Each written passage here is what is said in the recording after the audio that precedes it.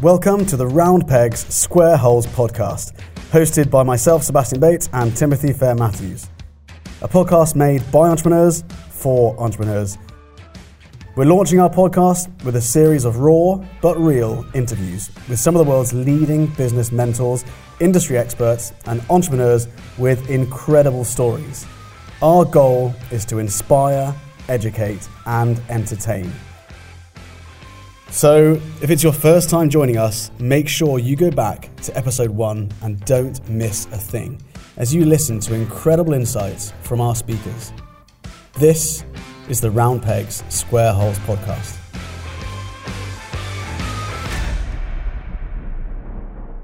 Guys, welcome back to the Round Pegs, Square Holes podcast. I'm here today with Gavin J. Gallagher. Gavin is an Irish property investor, entrepreneur and speaker, as well as director at Earlsfort Group, which is a corporate real estate portfolio at the East Point Business Park in Dublin, comprising of 38 buildings across more than 40 acres. Gavin has an incredible story. He's a good friend of mine. We've spoken a lot about this, especially during the pandemic. I really believe that right now, this is a very, very difficult time for a lot of people, both in the UK, Dubai, around the world. If you're a small business owner watching this, you may be going through a difficult time. Perspective is really, really helpful when you're going through a tricky time. And I think you'll find that Gavin's story gives you the very, very highs of business and the lows of business, and then the perspective on what resilience you need to get through that. So the title of this talk is Resilience Through Recession. So Gavin, awesome to have you on, mate. Thank you. Good to be here. Thanks, Sebastian. Do you know what? We've had so many chats. I thought I'd already interviewed you, but it's just in my spare time, I think. It's our conversations back and forth across WhatsApp and stuff. Yeah, that's it. Yeah. So anyways, it's just awesome to have you here, mate. For anyone who's obviously you've got your own podcast, which is doing really, really well in Ireland, I believe. But for anyone who doesn't really know, sorry? It's called Behind the Facade for anyone looking. Behind the Facade. Yeah, I was going to let you name drop that at the very end, but you can just go ahead and do that now if you like. So yeah, but for anyone who hasn't heard of you, could you just give us a little bit of background about who you are and what is it you get up to? Well, it's like similar to what you said. I run a business park here in Dublin, and it's kind of a big business park, 40 acres, like you say, about 50 different companies based here in this park, like ranging from say Google to Google and Oracle are the two largest companies, and then we've got 48 other companies that are kind of spread out, ranging from smaller kind of own door offices up to kind of big ones with multiple floors in buildings and stuff like that. But over the years, I've kind of built my own stuff as well. This is a family business, and I kind of fit in with my cousins, and we work together closely on running this place. We actually built it ourselves, and we still manage it now, and it's been going for about 25 years now. So that'll put a date on my my age and stuff. But that's it really. It's corporate real estate more so than residential or any of that stuff. Although I have had a hand in kind of everything over the years, starting out kind of small deals and then moving up through the chain to big stuff now. I mean, this business park is probably worth like 400 million now at the stage after 25 years of building and kind of continually adding to it and improving it.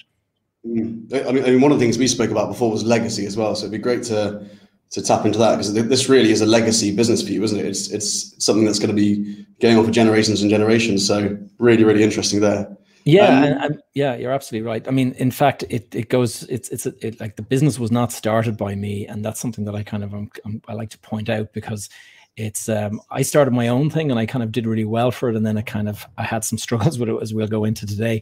But this business, because it's a family-led business, it was actually started by my grandfather and his brothers back in the 60s. And they had built kind of a housing empire, and they were building houses, like thousands of houses all over the country. And then, but they, as was the case back in those days, the guys lived a pretty unhealthy lifestyle, and most of them were dead before they were 60. And so it was passed down to the next generation, which was my father and then his cousins. And they worked together closely, building the thing up and stuff. And then my dad died at the age of 45, very young. I was 21, and I got kind of thrown into the role of being part of the family business. Wow. Okay. So at 21 years old, you were then kind of thrown into this. But before that, did you have anything to do with it, or was it just sort of watching your dad and your family do it? You know what? That's the thing that it's funny. I kind of reflect over this for a book that I'm kind of thinking about putting together at the moment. And what actually happened was I was kind of the typical kind of happy-go-lucky school kid, not a care in the world. You know, that was about it. I didn't have any kind of interest in business. In fact, I chose not to do business as a study kind of subject in school and things like that because I thought it was boring. And then I went on a holiday to the States with the family, and we were going to Disney World, but we stopped off in New York for a day or two. And when I landed there and arrived, I remember looking up at the skyscrapers and just being absolutely mesmerized by this place. And New York City, just the vibrancy and the energy of the place. I just immediately kind of came back home saying, I'm going to be an architect. And I went on and actually like applied myself to become an architect. And so at the time, I was not an academic kid. Like I would get, 1 out of 50 spelling tests and stuff like that. Like, I mean, it was an absolute disaster. I think I had ADHD, and just couldn't concentrate on anything. And so it was just. Did you start the course, the uni course? I actually, it's funny how that singular focus suddenly on wanting to become an architect suddenly managed to like wash away all of that kind of problem. And became like hyper focused on becoming an architect. So got the points needed, which were like very high points. It's a difficult course to get into, but I somehow managed to pull it off and got into the course and started studying. And my dad was like super proud that I had achieved this because he didn't go to college, and none of his brother, none of his cousins and stuff went to college. And then all of a sudden. In third year, my dad went on business. He was a businessman as well, and he was like flying around the world, kind of looking at deals here, there, and everywhere. And he went to Africa on business, and he picked up an illness there, and they basically couldn't treat it, and he died 3 months later as a result of that trip. And so I was thrown in from not having a care in the world, not giving a damn about business and all that. Suddenly, it's kind of like right between myself and my mother. My brother was 18, and my sister is still in school, and my sister was 14 and obviously still in school. And so it was kind of like myself and my mother trying to figure out how the business works. And, my dad was an active businessman, so we had a lot of stuff going on. And I mean, it was a bit of a disaster because we didn't have a clue. He didn't talk to us about it. He was kind of a typical Irish guy who would, keep the stuff to himself. Don't talk about it at home because it'll only draw out questions that, maybe people don't want to be worried about and stuff. And so when he died, we found that, he was super active and projects everywhere with bank debt all over the place. And so we had to kind of like sell businesses in order to pay down and stuff. So it was a difficult sort of baptism of fire. And thankfully at the time, my dad's brother, my uncle, was sort of there, and he kind of like stepped up and sort of helped us out and stuff like that, and other relatives and stuff like that did that. But then within a couple of years, he actually was facing his own struggles unbeknownst to us, and he took his own life at the age of 44. So when that happened, there was absolutely no choice. It was me like basically give up the architecture and roll up the sleeves and get involved in the family business. Wow. That's amazing, really, that you were kind of thrown into it that way. But it's also quite funny because you and me both had a similar path in that we both are university architecture dropouts. Well, the thing is I actually, believe it or not, I wanted to drop out because I felt it was necessary, but my mother was adamant that since my dad had been so proud of me getting into architecture, that I was not allowed to drop out of it. So I actually went through, I took a year out after his death. I worked in a firm and I kind of got some experience out in the world. And then I went back in fourth year and was absolutely, again, hyper-focused, finish fourth year, finish fifth year, get out and get back into the business. And so that's what I did. So I actually have a degree in architecture. Oh, no, okay. Well, you're showing me up here then, because I thought you dropped out. You brought it up. I didn't have that hyper-focus. I left. I just went traveling for about 2 years. Okay, cool. So wow, yeah, an amazing story, really, that you were in that position and still you returned and completed the course. And then I'm assuming after that, then you then went into the family business and started growing the business, which had been through a bit of a shock with your father and your uncle leaving. Well, actually, yeah. What happened was, in terms of the sequence, what happened was my uncle was still alive when I when I qualified as an architect, and so that's what kind of him being involved gave me the time off to kind of continue with my studies. So finished that, and I started working on the business, on basically building my own business. I was working for a large firm, but I kind of found working in a big firm difficult. I'm not really a kind of a corporate kind of a person, as you can probably see with the clothes. Even me being boxed into kind of like a suit and tie and things like that just didn't work for me at all. And so I started my own architectural firm as soon as, within a couple of months of leaving college. I decided I'm starting my own firm. So I did that. But I had in my mind that I was going to do development of some sort or investment of some sort, because I'd always been kind of like, I liked the stock market. I used to like sort of be interested in share price movements and things like that. And then I also knew that, that there was money to be made through building and things like that. And funny enough, I've just been reflecting on it after the election result in America. I actually was a big fan of Donald Trump back in my teens, believe it or not. Okay, like way back in the 1980s when he first kind of came on the scene.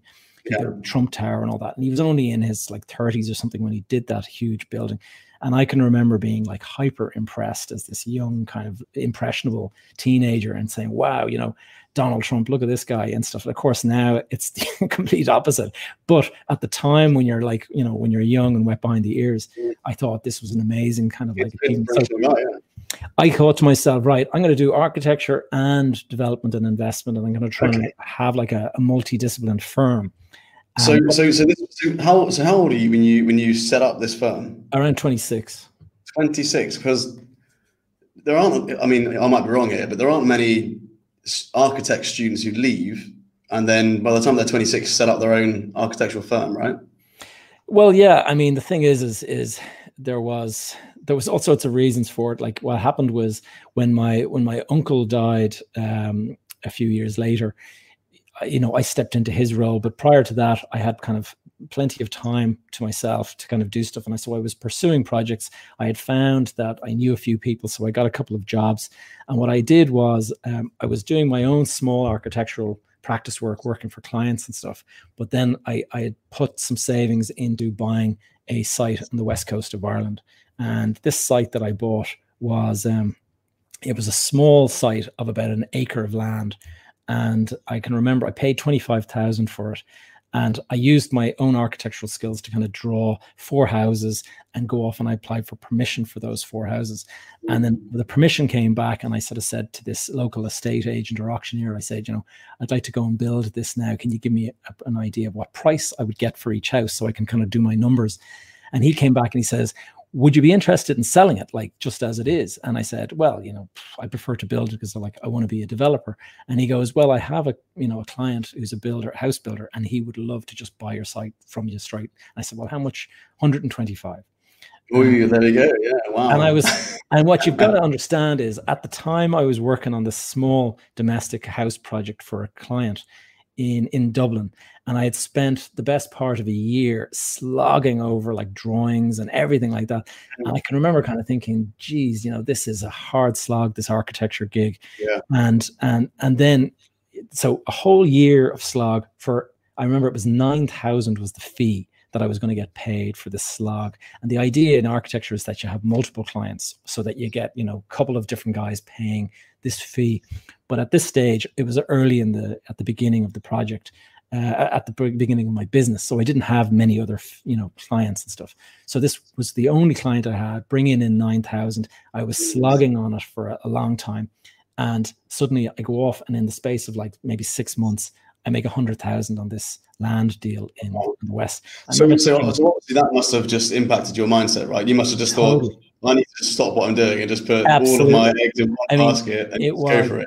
It was just like it was like flicking a switch. It was like, what am I doing here? Like, why am I even saying that I'm an architect? Like, just go straight into the property deals, So that's what I did, and basically piled into that. And so I started doing that. And I was really doing it kind of on a small scale because I didn't have a huge amount of money. But then when my uncle died, I stepped into his role. And so I started getting a salary from doing what I was doing for the family business. And that kind of propped me up a bit. And suddenly I was thinking, okay, I've got this little bit of extra. Then something else happened in another investment, and I got involved in the managing of that. So within, say, 2 years, I was suddenly earning about 3 times the amount of money that I had been. So things were suddenly kind of moving quickly forward. And so I felt more confident doing my own thing and stuff like that by then. Wow. Yeah, really, really interesting. So I guess at this stage, you're throwing yourself into, it's mostly commercial, right? So commercial property, all in Ireland or elsewhere as well? Well, it was a slow start. That first little site was a residential site. And then I got into some more. And what happened was I started partnering was a good thing. There was a guy that was of my dad's generation. And the family had a little piece of land, and it was next to a site that was coming up for sale. And so there was a marriage value between my land and this land. And he came to me and said, Gavin, your dad would have been interested in this, would you like to do it with me? And I said, absolutely. And he owned a piece of land in this jigsaw as well. So we went in and we did this together. So it was me working with a guy my dad's age. And it was the first time that I had to go and borrow a load of money. And I can remember, like, prior to that, I wasn't interested in debt. I was kind of like of the view, no, I'll do it with my own resources and I won't get myself heavily in debt and stuff. And he was saying, Gavin, wake up. This is how the development world works. You borrow a lot of money, and the more you can borrow, the better. So I kind of said, oh, okay. So we bought this old house, and it was on about almost 2 acres. And it was an old period house, from say 1900 or something like that, and had a huge big garden. And what we did is we went in for planning permission for 4 big 5-bedroom kind of houses in the back garden, accessing this bit of land that I had, and right next to the land that he had. And anyway, we kind of thought to ourselves, wow, we're gonna make some good money on this. We'll probably make like $1 million between the two of us. And so we were kind of really excited at the idea of making this $1 million. But at the time, the Irish market was just on fire, and we were delayed by planning permission. There was also these rules and stuff around that neighborhood. And so we were delayed for about 2 to 3 years on the project from where we wanted to be. And whilst our borrowings and all that were clocking up, the value of the actual land in the area was going up much, much faster. And so in the end, when we actually were building this, we were looking at a profit of around 6 million now. And it was incredible, this ramp up all of a sudden so fast. And so that happened and coincided with me doing various other, once I did that project and I was borrowing kind of, $1 million or something like that, I suddenly had confidence to do it on other areas. So I borrowed it here and I borrowed it there and I borrowed it in another place. And I had lots of borrowings going on, but I was turning every deal that I did into decent profits, and they were growing quite quickly. So, of course, when you start making all this kind of money, your ego starts to kind of swell up and start to think that you can do no wrong, Yeah. I mean, for anyone listening or watching right now, Gavin's one of those really, really humble guys, and it's really, I've really got to try and pull this, the high life out of him. When I try and get Gavin to talk about the highs, I've really got to try and pull it out of him because he's a very, very humble guy, and he won't bring it up or talk about it unless I try and pry, which I'm going to try and do now. So let's paint a picture of this. At this stage, you're getting more and more confident. You're in commercial property. You're making big money. You're realizing how good it can be. You're comparing it to being an architect, where it was just, compared to what you were doing when the times were good with property, you couldn't compare it. It was just a whole different playing field, right? Now, at this stage, you'd never seen a recession before, or a cycle in the economy which took a massive downturn, right? Well, I had seen my dad struggling through one, but the thing is that people have a short memory. And one of the reasons I started my own podcast was because a lot of people, I can see these mistakes. You can see it all over the place. It's only when you've been burned yourself, you suddenly remember this kind of stuff. And you can see other people, and people warn you about it. You just ignore it. It's only when you get burned yourself that you actually start to pay attention to it. And so that's exactly what happened in this case. So I had seen, when my dad died, interest rates were like 18% or something like that. So, we had a big mortgage on our home and stuff. And my mom and I, we were trying to sell assets in order to pay off the mortgage so that we didn't have to move into a smaller house.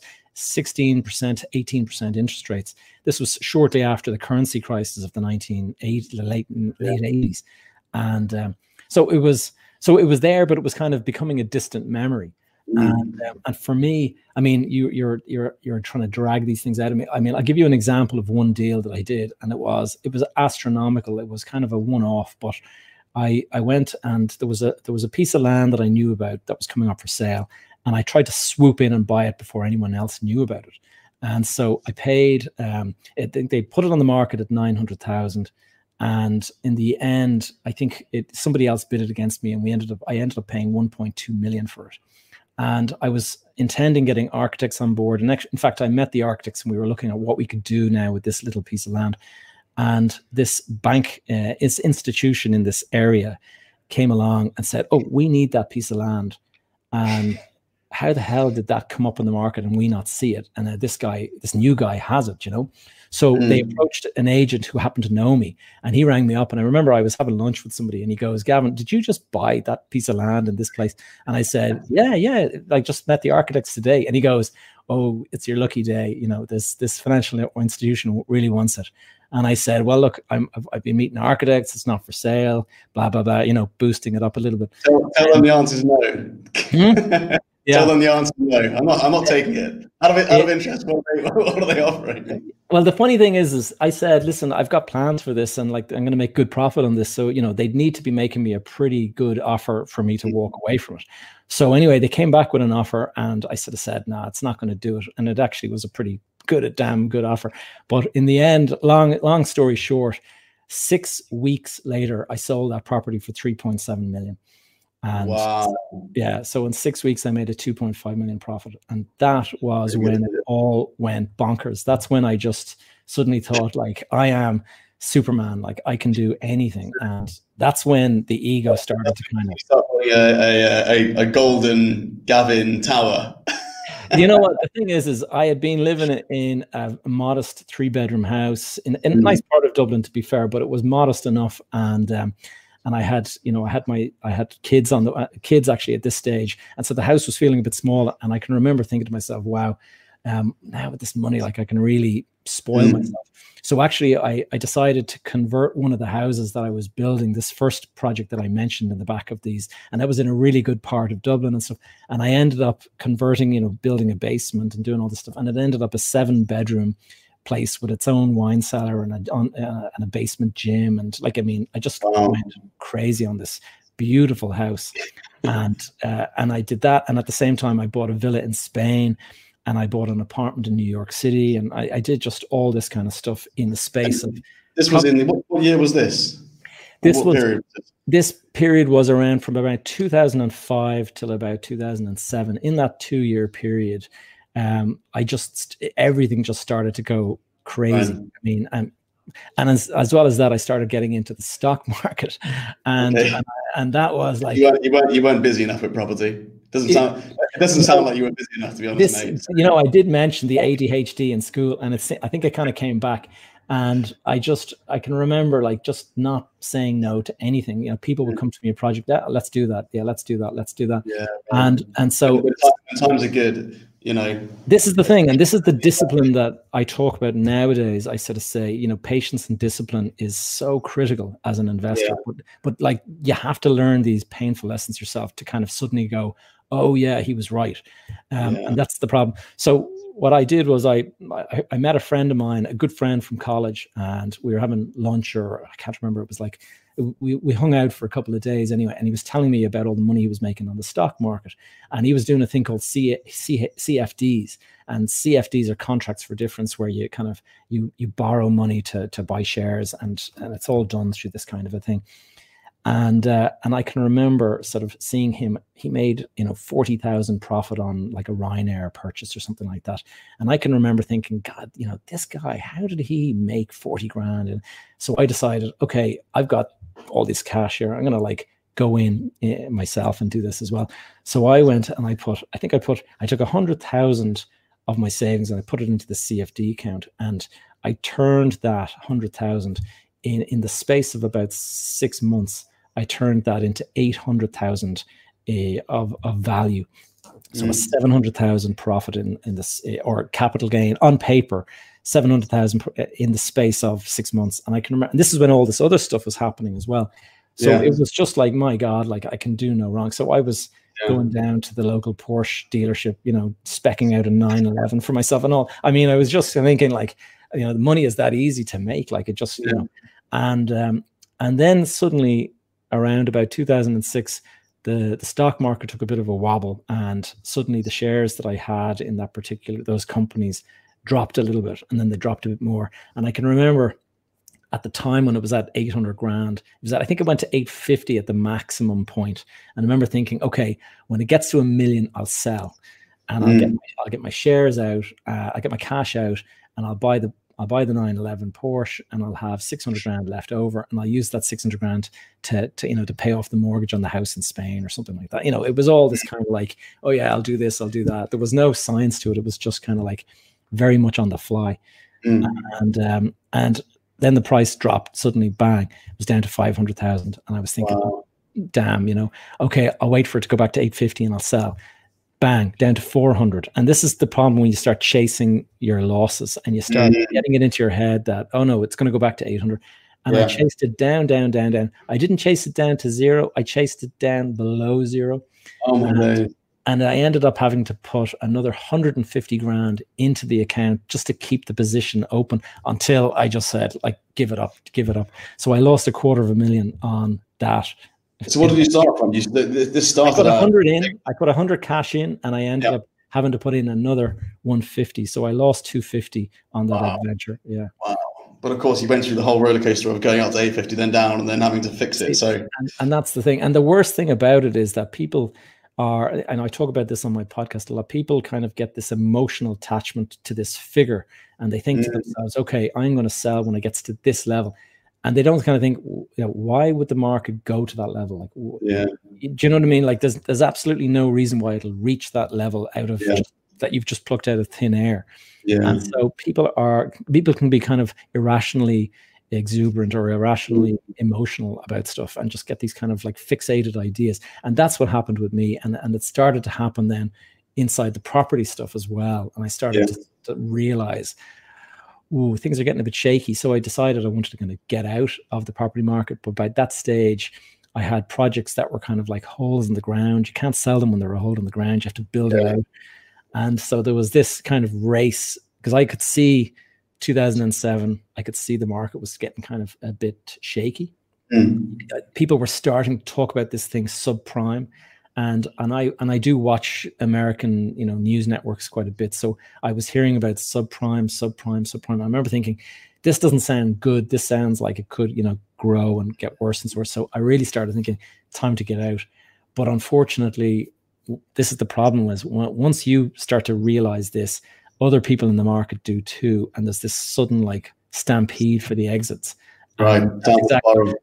So, and then the worst thing is the same, chasing your profits down.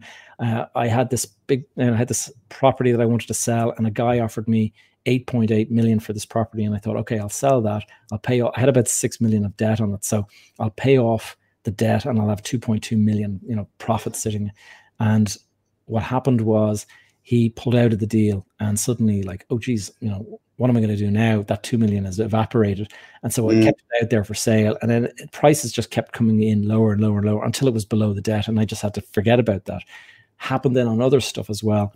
And you suddenly realize when somebody makes you a first offer, sometimes that's the offer you just need to accept. You need to swallow it, and just accept that this is the best you're going to do. If you have this like inflated idea that no, it's worth more than that, and you hold out for that price, you'll end up going back to the guy that offered you this price, and it'll be lower again by that stage.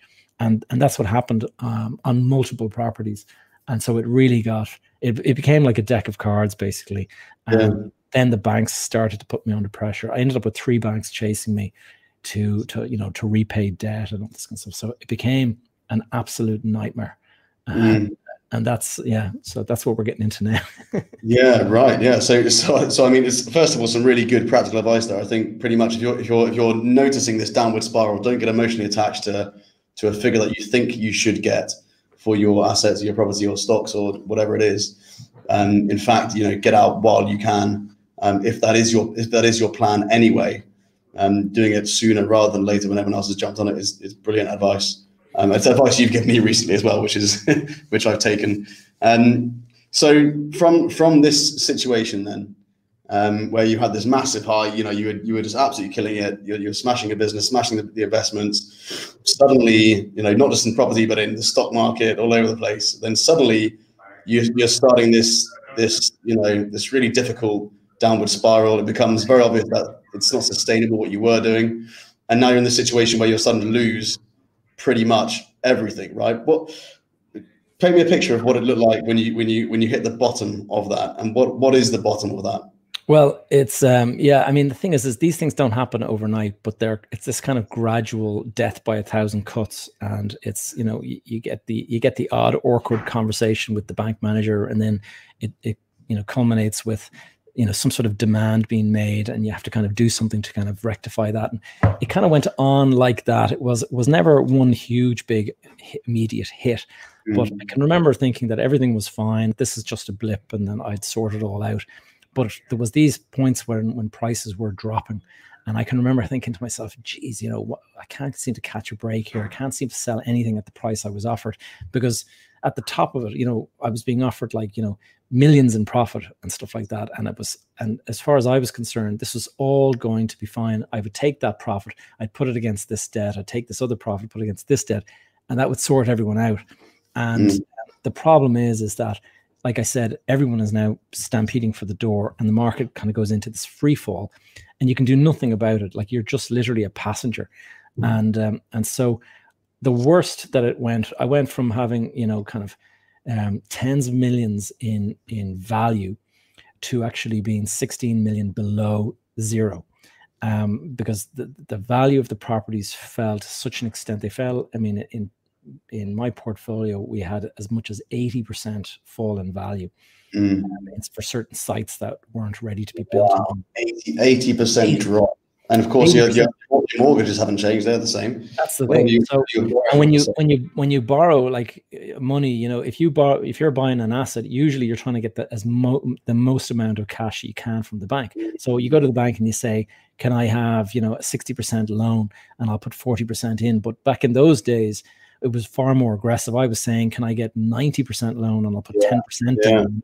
So I had these huge loans, and all of a sudden, the value of the property has dropped way below the value of the loan, and huge drop. And so I mean, that's just crippling, isn't it? Really, I mean, where do you go from this? When what does it feel like to be told you're 18 million euros in debt? Yeah, it's pretty difficult, because you start to kind of realize that this is a hole that you dug for yourself, and that the problem is that it starts to emerge. The realization of how bad things are emerges whilst you're still in the market freefall. So you start to realize that you're in this trouble, but you don't see the market kind of coming to a rest and starting to rise again. You're still in the freefall. And so, I mean, I was kind of thinking to myself, okay, I'm 5 million negative. Oh shit, now I'm 8 million negative. Now I'm 10 million negative. And when I got to 16 million negative, I remember just thinking Jesus, I may as well just declare bankruptcy. The only reason I didn't was because at the time, what actually happened was I had full control over my portfolio income. And I had, even though I technically owned 16 million more than my assets were worth, the interest rates were actually quite low. And so my income versus my expenditure on interest was a big difference, a big gap between them. So I had maybe 200,000 a year of cash coming in, more than there was interest to pay out. So I was able to live on this 200,000, and I was able to kind of keep the show on the road on this 200,000. So I was actually able to maintain, to a certain degree, my lifestyle. I wasn't buying the big ticket items anymore, but I still had my kids in expensive school and all of this kind of stuff. I started looking for a way out by moving to Dubai. I spent some time in Dubai. Then I moved to Qatar. I actually went to Africa as well for about 6 months.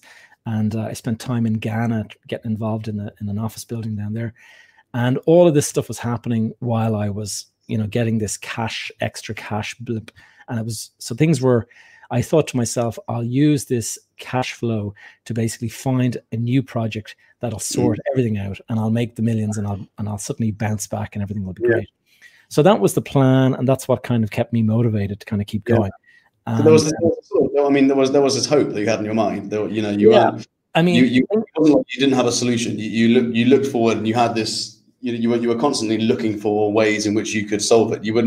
There wasn't this situation where you just froze and you were like there's nothing I can do.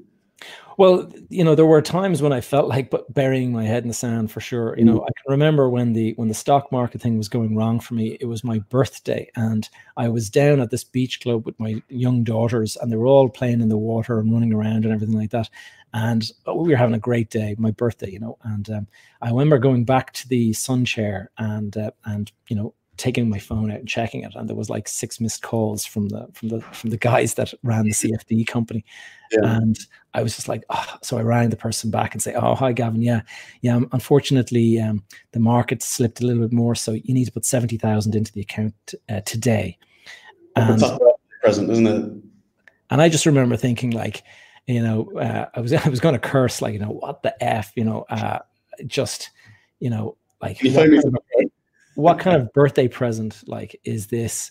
And my kids are there, and it just ruins your day. And so I remember just kind of thinking to myself, what the hell am I at? Why am I in all this stuff? So it was around about that time that I just said to the guy, look, clear that whole bloody lot out. Just, I'll pay you your 70 grand, but that's it. I'm getting out. And so that was the first kind of capitulation moment when I kind of thought, you know what, it's not worth the grief that I'm getting. Trying to keep all the balls in the air and spinning them. I kind of compare it to spinning plates, where you have 10 plates, and just as you're kind of getting to the last one, you realize the other one is about to fall off and you have to go running back. And it was like that continuously all day, every day, late into the night. And it became overwhelming. And I guess these spinning plates, underneath those spinning plates is your family, right? And if one of them drops, you feel that huge element of guilt. And I think there's a lot of people right now, especially during the pandemic, who got a bit of a wake up call. And I think especially in Dubai, I think there's a lot of people out here who are living way beyond their means. I think it's an environment where people tend to do that quite a lot. There's a lot of opportunity for that. And I think when it comes to mental health, and if you look at previous recessions, mental health, especially if you're the breadwinner of the family, the man or the woman, and you're having to provide, and suddenly you lose that source of income. And if you're doing a business and you've been living the high life, and really you feel that it's somewhat your responsibility and you're at fault for losing that, then that guilt must just feel overwhelming as well.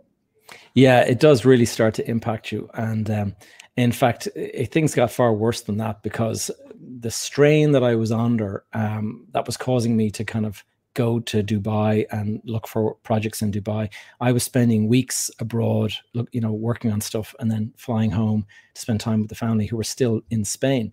And what I can remember just arriving home, and myself and my wife at the time, we were, just in this constant kind of bickering and rowing. And so the marriage actually fell apart as a result of that kind of recession. And whereas we had been kind of quite happy prior to that, suddenly just the strain becomes too much, and you kind of get to the point where I just started saying, you know what, this is not a healthy environment for my children, to sort of see their parents at each other's throats and stuff. So I just said, I'm moving out. And it was the most difficult decision. And when you throw that into the mix, and you add to the fact that, okay, so now I'm dealing with all of this struggle, but financial struggle. Now I've actually moved out. And so I now have to support her in that house, and I have to find, additional income to pay for the rent than my new place. And so it got kind of worse, but mentally, at least I felt like I had a break from the kind of the rows and stuff like that. And went on and on like this. And I got to the point where the real crescendo of the negative sort of stuff came was I actually moved to London. And when I was in London, I was actually kind of thinking to myself, it gives me options, at least, for potentially declaring bankruptcy, because in London you can declare bankruptcy, or in the UK, and you have 12 months and that's it. If I had gone back to Ireland at the time, the law was that you had to be bankrupt for 12 years. And so, yeah, you would be literally unable to do anything for 12 years. Wow. And so it was never an option to go home and go bankrupt. It was always go to the UK and, 12 months of hardship, and then you can start building again. And so I went to the UK for that reason, but I still had this buffer of cash coming in from my cash flow and stuff. So I was saying to myself, no, this is good. I'll get into, so I was constantly getting into kind of new projects, and I was earning fees, and I was kind of keeping the show on the road. And then what happened was I got a call from the bank. And the thing with the banks, the main bank that I had most of my debt with, usually they were switching up teams all the time. So just as soon as you got to know somebody in that team and you were starting to have a rapport with them, they'd be gone. And suddenly it'd be like, oh, I have to start again with this completely new person. And it was like this. And I went through 5 different teams. Like over every 6 months or so, there was a new team.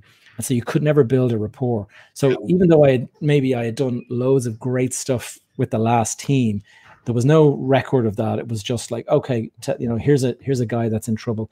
Let's hammer the guy. So it was constantly like battling with these guys.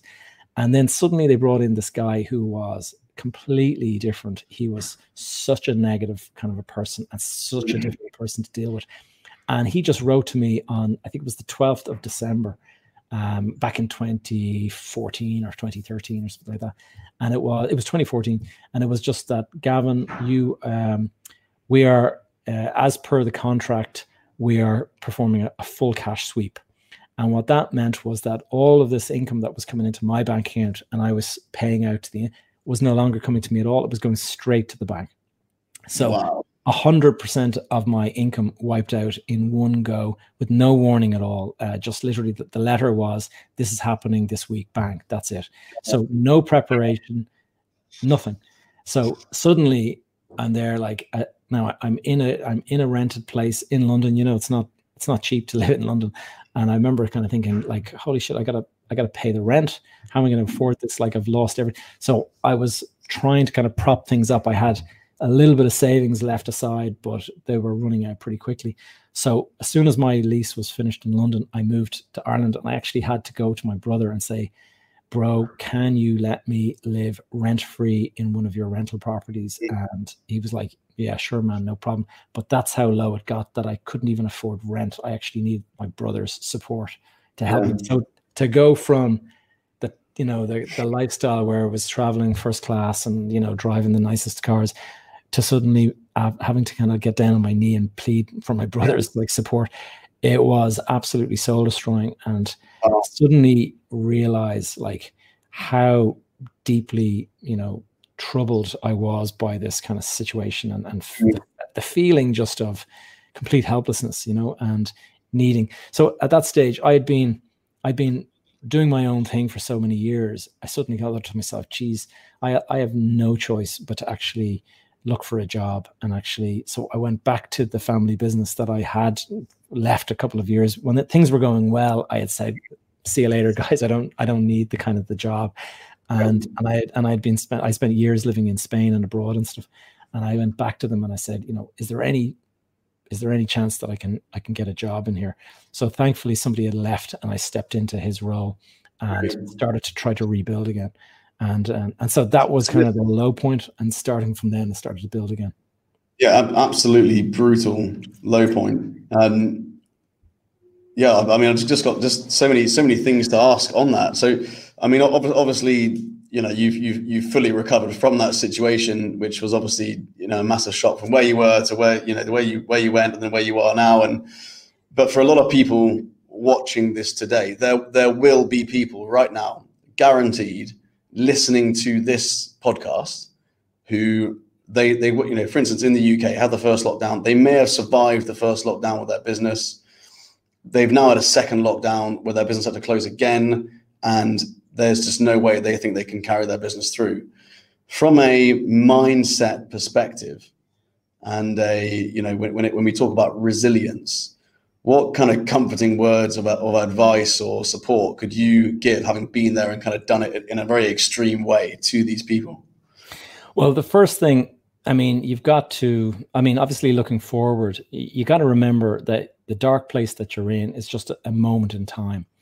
And a lot of the time, the biggest problem that I had was kind of wondering what other people would think, as opposed to what I felt myself. I mean, I built this kind of ego around me, like, you know, the guy with the flashy lifestyle and all of that. And that was one of the biggest problems, is that you create this problem for yourself by being so kind of showy.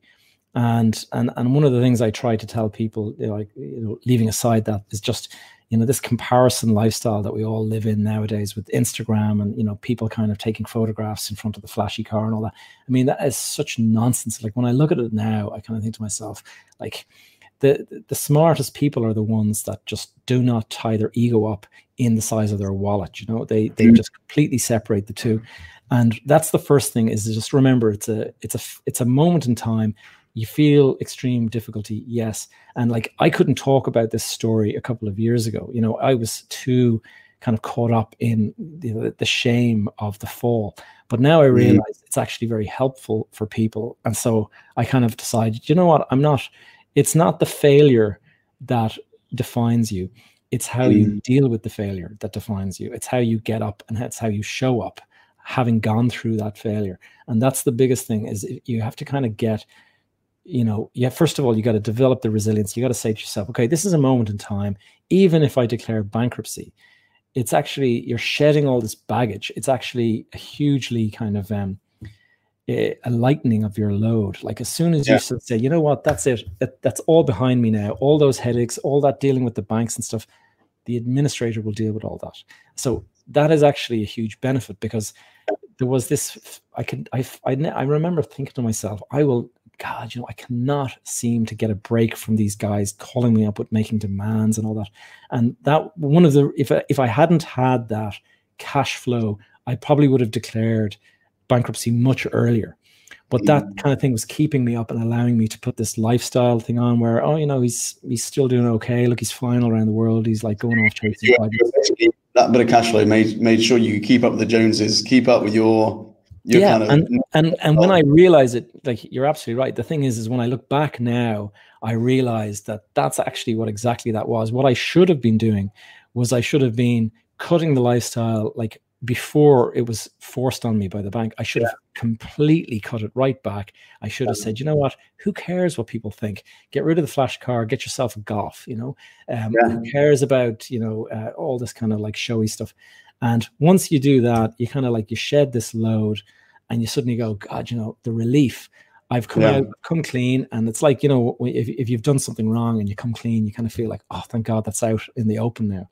And so what happened with me was, I kind of kept on trying to kind of keep up this persona, made things worse. And then suddenly when the bank went and pulled the plug, like, I could have actually been taking that wedge of extra cash that was supporting this lifestyle. I could have kept putting that into paying off debts, and I would have been in a far better position then, because the bank would have said, well, the guy's knocking 200 grand a year off his debts. Like, he's a pretty good candidate, like, to kind of continue to support. Instead, they were like, what, you've been living on 200 grand? Of course they were going to come down heavy on me. Yeah, right. They were comparing it to everyone else rather than, what they were saying. The guy's paying, 10 grand a year for each of his kids to go to school in that fancy school, and all this kind of stuff. So it was, it was really, it's so, fast forward, I kind of said to myself, okay, leaving aside that, I've shed all that baggage. I'm kind of like a new man. And how do I want to show up now as this new man? And I thought, first of all, disconnect your ego from all of that money and stuff like that. I decided that I wanted to be the fittest guy that I knew. That was the first kind of step. And so I started looking at my health and all that kind of stuff. I started thinking to myself, okay. And so started getting into running and all this kind of stuff, and early morning meditation, all these kind of like exercises that just help you realize that, this is not, and also, my marriage. Tap into the health side of stuff. You haven't you run some like mega marathons or Ironman or something? Is that right? I do all sorts of challenges now. I've actually signed up for an Ironman next year, and I've done 2 half Ironman in the last couple of years. And in August I did 10,000 burpees. I did it as a charity thing, 10,000 burpees in 30 days. So an average of 333 a day. And that's some serious thumbs you're going to get from that. And it went on like this. But I constantly set myself these kind of challenges because I want to be the fittest version of myself. Yeah. And so that was something great. Also, this kind of push for improving your health, improving your fitness, that came at a time where you lost your power within what your ego was tied to previously, which was money and wealth and business, right? That's something I've seen quite a bit, I think, recently. If you've been running a successful business or you've been earning quite a lot, and this is what you tie your personality to, and this is what you tie your success or failure to, and you lose all that, people then try and seek power in their lives somewhere else. And I think for a lot of people that is fitness, isn't it? So you obviously had this massive push towards that to get more control, maybe. Yeah, I mean, the thing is first of all, it was fitness. It was also like looking back on it, I had seen my dad's health, fall away very quickly when he went on that trip to Africa. I remember thinking to myself, I don't want to be like that. I want to be, one of these people that, in my 50s, I can be doing Ironman races and things like that. So I was completely focused on that.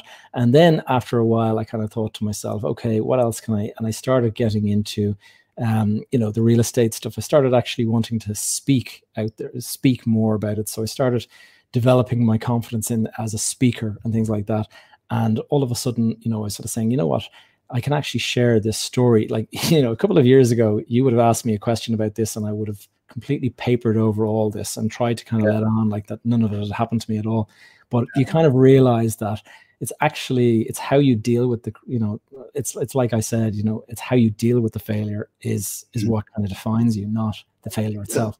I can totally relate to that. A lot of what I'm talking about these days is bullying or post-traumatic growth from a near-death experience, that sort of stuff. And it's super uncomfortable to talk about. Don't like talking about it. But what makes it infinitely easier to talk about is the fact that it's not really about you. It's about the people listening and who you might be helping. And I know that from the conversations you've had with me, which I've then passed on to other people. It's not only helped me, but it's helped the people I've spoken to as well. I mean, there's people in this group right now that I've given your advice to, and they've benefited from it. All right. Okay. That's right. So directly. So it's having using those difficult times and those experiences to help other people is an amazing mission, I think. Well, that's it, and the thing is I see so many guys out there, I'm kind of, I'm out in the public eye a bit more nowadays than I was in the past. And I see these other guys around me who are kind of out there doing it as well. And I see so many of them talking it up, talking up the success. And, they jump onto the stage wearing the flashy kind of clothes and the watch. And there's photographs on their Instagram of them standing next to the kind of the Bentley or whatever. And I can remember kind of thinking to myself, what, I'm going to go completely against that. I'm going to go and just push completely back against that and sort of say, you know what, that is all BS. You really have to kind of move your mindset. You got to become disciplined. You got to become patient. This is a slow game. The real estate investment business is a slow grow business. You should be buying property for your grandchildren. That's the way you should be looking at real estate. The stuff that I was doing, I was getting in and getting out. I was trading. And the problem with that is that you live and die by the sword when you're doing that kind of stuff. If you think about a bicycle wheel, okay, the way it works, it's constantly turning. The market is constantly turning. You will be at the top of the market at some point. Yes. You will also be at the bottom of the market at some point. And the problem is that the guys that are on the way up, and when they get to the top, well, like I did, you think to yourself, this is just it's not a wheel. You think you're on a hill that just keeps going up and up and up. Yeah. And the reality is that you get to this point, it's the pinnacle of that point in the market, and it starts to fall. And when you're going down through the fall, you will start to think to yourself, how on earth did I spend all that money? How did I waste that money? I mean, I was buying a car every year or two, you know what I mean? And I'd be getting kind of one of the cars that I got 40,000 euros worth of extras put on it, and I got all the computers and all that kind of stuff and TV cameras and stuff. And I can remember kind of thinking to myself, I need all this stuff. Mm-hmm. And then when you sell the car, I sold it for, I think, less than a third of what I had paid for it, like a year and a half. I remember thinking, like, what a nightmare. And I think to myself now, I start looking at things from a contribution point of view and from an impact point of view. And I think to myself, I contribute to this thing called Charity Water, and I think it's a great charity where they build wells in the developing world and allow people to have fresh water. And there's a guy called Scott Harrison who started it, and it's a real sort of it's inspirational the way they're going about it. But every penny of the money goes into building wells and helping. And for something like €30 a day, you can basically give clean water for a week to a family or something like that in Africa or whatever, and it'll actually save lives and stuff. So I started thinking to myself, God, that money that I blew on the car, like I could easily have kept like a small village alive for a year. Like, now when you think like that, you kind of start to say, wow, don't be so shallow. Kind of start to get kind of like below. There's an Irish guy, you should Google him, called Chuck Feeney, and Dubai Airport, the airport duty free there. He was the inventor of airport duty free shopping around the world. Really? Yeah, Irish guy, and he Irish American, okay, and he created this business that was so incredibly successful that he, at the top of his wealth, he was worth 6 to 10 billion or something like that, and he decided that he wanted to give every single penny of it away while he was still alive. And so the guy, travels on the back of the plane, even though he had the wealth to have his own private jet, traveled down the back of the plane, always very, very modest, wouldn't have he'd take a taxi rather than a limousine, all this kind of stuff. And I mean, look, each to their own. But what's amazing about it is that he has funded universities, he's funded all sorts of things all around the world. And you never see his name on the building, like the Chuck Feeney building or anything. He just does it completely anonymously. And he has even put money into projects where other billionaires are putting money in and they're insisting that their name is at the top. And he would go 50-50, but he'd say, no, it's fine. You can have your name at the top. And it's that kind of, I kind of think that is super cool, super confident that, you're not like, you're not in this like race, like, oh, I have to be seen, I have to be heard, I have to be the man, like that's kind of everyone's looking up to. And he just anonymously kind of gives it away. And the guy actually in the last month or two has achieved giving away every single penny of his wealth, and he is now broke. And he's delighted that he's achieved in his lifetime, because he's kind of nearly in his 90s now at this stage. Yeah. But he has achieved in his lifetime giving away every single penny of his wealth, and to him that is a huge success. Yeah, and the foundation he created is like winding down now. What an incredible just mindset and legacy. Legacy. We'll be talking about this guy in 100 years' time. Yeah. Whereas the guys with their names in the building and stuff, then the name gets like chiseled off when somebody else comes along and wants something bigger or whatever. So, wow. Yeah, that's so cool. Questions. Will we answer some of the questions or? Well, if there's any really good ones, we'll have a flick through in a second. There's a really good one here. I see a couple of questions there, and I'm thinking maybe we can help some people. What's your advice for people who are currently at the top of the cyclic market? Oh, well, if you're at the top, I mean, the best advice I can have is to take as much of it, basically, first of all, assume that the market could crash at any time. And so don't assume that the next project you invest in is just going to keep on going. Always build in a margin of error just in case things go wrong. It may not. You may be kind of over egging it, kind of thinking that it's going to fall. But when the market is at the bottom, that's when you get aggressive, when you get greedy and you keep on buying and buying and buying. But as soon as you get to the top, you want to stop investing. And anything that you've got, any spare cash and stuff, try to just limit the amount that you're spending. It's very, very easy. We've got all of these cognitive biases where we think to ourselves we're disciplined, but in fact, temptation always makes you far less disciplined than you think. And so you'll easily spend money that you didn't think that you were going to spend, and you'll blow it on kind of like superfluous stuff that you don't need. And half the stuff that we buy, we didn't need. And so you kind of have to develop this mature kind of mindset where, keeping up with the Joneses. I can remember friends of mine would have a new car, and I'd be kind of like, God, he has a new car, I got to go and get a new car. And that kind of whole thing just leads to downfall. It's because as soon as he gets the new car, oh, I got to go and change my car now, and I got to keep up with this guy. And it sounds so obvious, but a lot of the time when you're doing really well, you keep on justifying why this is something that you can reward yourself. This is something you can do. This is something that you deserve. And you don't realize that, like, none of us, as I said to you back last February, None of us saw COVID coming. Like nobody predicted COVID. But I was thinking last November, 12 months ago, I was thinking there is going to be some kind of a recession in 2020. And I thought it was going to be because of, Trump at the time was starting this kind of war with China and this trade war with China. And then I thought to myself, no, maybe it's going to be Brexit. Maybe that'll like shake the market to the point where it'll collapse. And there was all these things, but I was sure there was going to be some kind of a collapse. So I actually had cash put aside last November that, basically going into this market that whereas everyone else was kind of piling in and doing new deals and stuff, thinking, market's going to continue going. So you really do have to be. I guess the tricky thing about that question is, when do you know you're at the top of the market? Do you know what I mean? When do you know you are? You never know. But the thing is that like the markets run in cycles. So if you've had like, 3, 4, 5 years of upward growth, then there's a good chance that you're coming near the top of the market. Now, it could go on for another 2 years or something.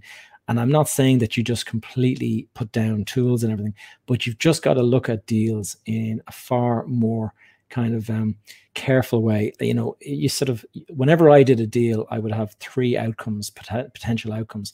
One would be, spectacular outcome. That's when everything goes exactly as according to plan. But then you've got to have the other one is, okay, what happens if the market's fallen and we're looking at a 25% fall in the revenues that we were expecting? What's that look like? How will that affect the costings and so? And if you do those sums, you start to kind of say to yourself, you know what, maybe I'm being over cautious, but I'm going to pass on this deal. And you'll never go broke passing on a deal. You'll go broke, piling into deals and borrowing money on the back of it just when the market turns. That's a really good point, actually. I think a lot of people, they've got this kind of this mindset of, you should only have a plan A, you shouldn't have a plan B or C or whatever, because otherwise you might fail. You're distracting yourself from your plan A. I totally disagree with that. For me, it's like, you obviously do as much as you can to have the inspiration and the drive and the accountability to tackle a plan A and see that as your priority. But having a plan B and C and D as just contingencies is sensible. Do you know what I mean? A lot of people. At the end of the day, the market, you have no control. I call the 3 things that will take you down are the 3 E's: economy, ego, emotion. Those 3 things. And there's, you can control 2 of them, but the third one, the economy, you just cannot control that. But your ego tends to run away with you when you're having success. A couple of years of success, a couple of years of you winning everything that you touch does an awful thing to the brain, and it just tells you like that you deserve all of this, you've done all of this.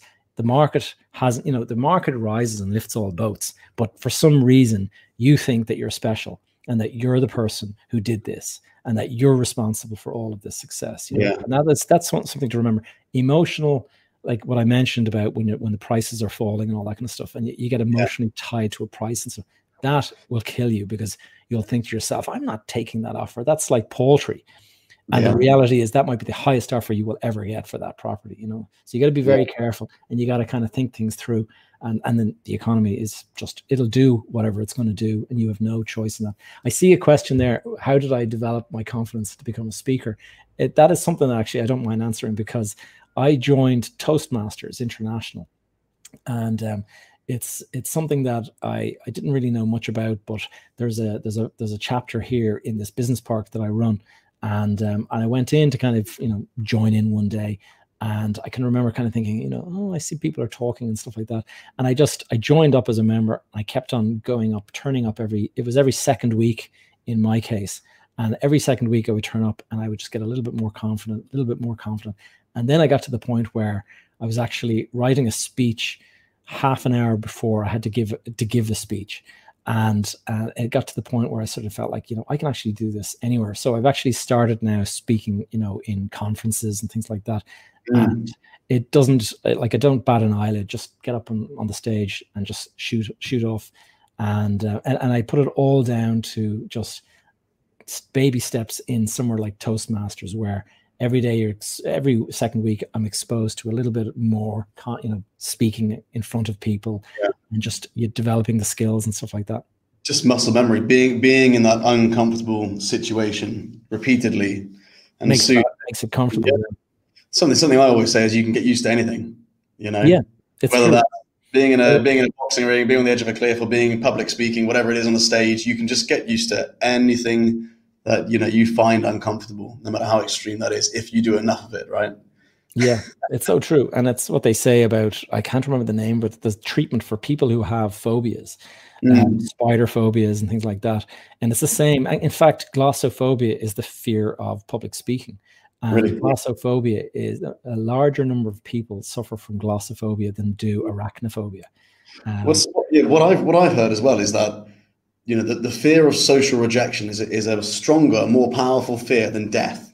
Yeah, and I think that actually goes back to cavewoman days where if you get rejected by the tribe, yeah, you're right, your own. You can't continue your family. You're like, that's you done. Yeah, you don't exist. So it's like it's worse than death because of that. And so there's some great books out there about, I think there's one called Influence, and I'm trying to remember the name of the author, but it's a book, and all of that stuff comes into it. And what they've found is that it's these kind of inbuilt things that we have inside our DNA. It's like a cognitive biases, and we don't even realize that we are making these decisions based on these biases. And they, like top marketers, use that to influence your decision making. And he writes, this whole book is all about how people take advantage of these things. And for example, they found that whenever I think it was Hare Krishna or something like that, and they used to come up and give you a flower, and prior to them learning to give people a flower, they would go up and ask for money, and they would just be told to get lost. But they found that if you give somebody something, there's a feeling like that you have to reciprocate in some way. And so you've got the flower, and now you feel like you have to put your hand in your pocket and give this guy something because you've now received something. There's all of this kind of, it's going on behind your brain, in your subconscious. You have no idea, but these guys have figured it all out, and they're using it. And it's the same with social media. It's how the social media companies have got us all kind of hooked. Yeah, no, it's so true. Brilliant. Wow. Tons of amazing advice here. And I think you guys will all agree, listening to this, if you're going through a difficult time, just listening to Gavin's advice and experience, with overcoming, huge adversity, going through a huge recession, and having that, resilience through recession, just, really, really inspiring to listen to. Brilliant advice. I love what you said about, you gave us advice looking at the economy like a wheel. You gave us advice from the bottom of the wheel and the top of the wheel. From the bottom of the wheel, seeing it when you really feel like you've lost everything, seeing it as a moment in time, the fact that failure doesn't define you, and seeing cutting back your expenses like a lightening of the load. I thought that was absolutely brilliant.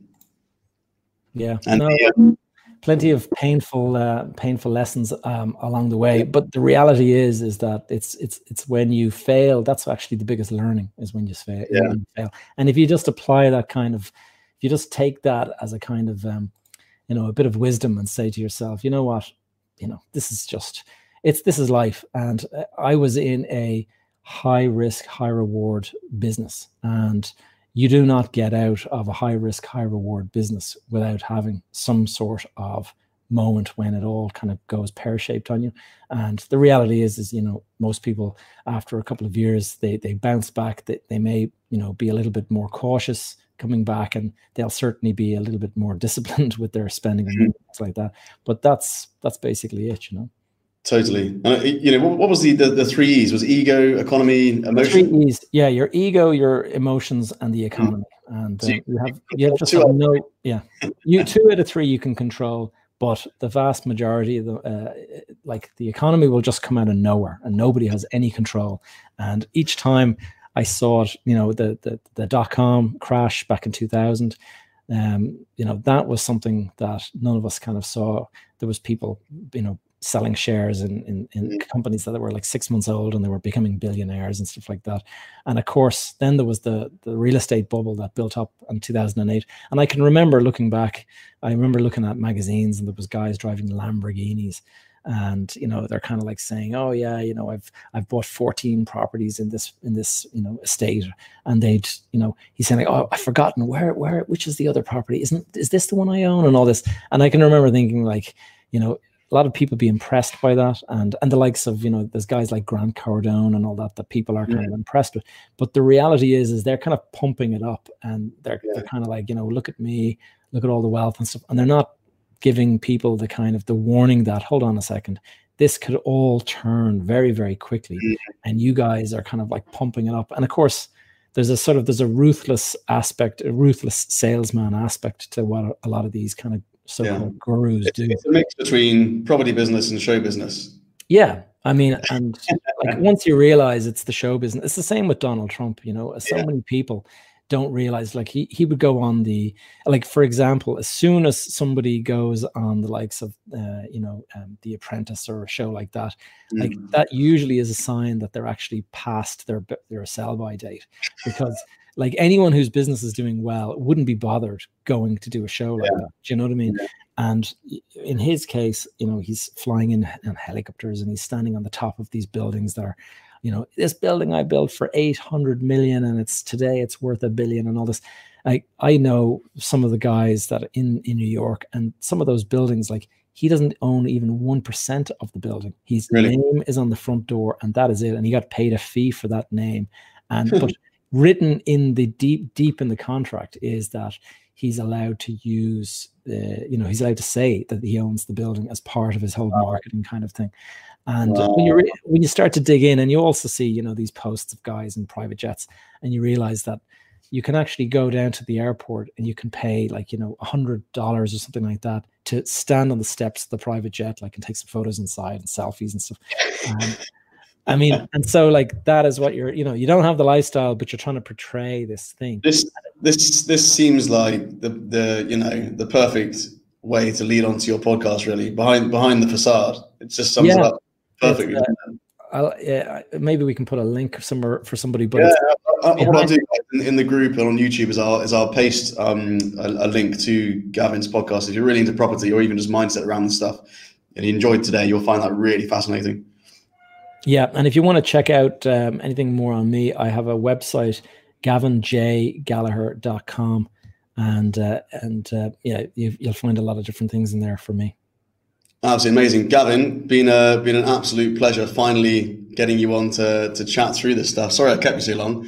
We could keep on talking another 20 minutes probably.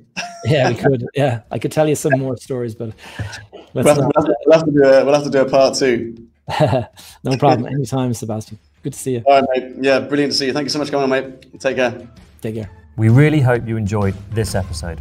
If you want to be the first to get access to our live interviews, then head over to f10x.com to apply to be a part of our online community.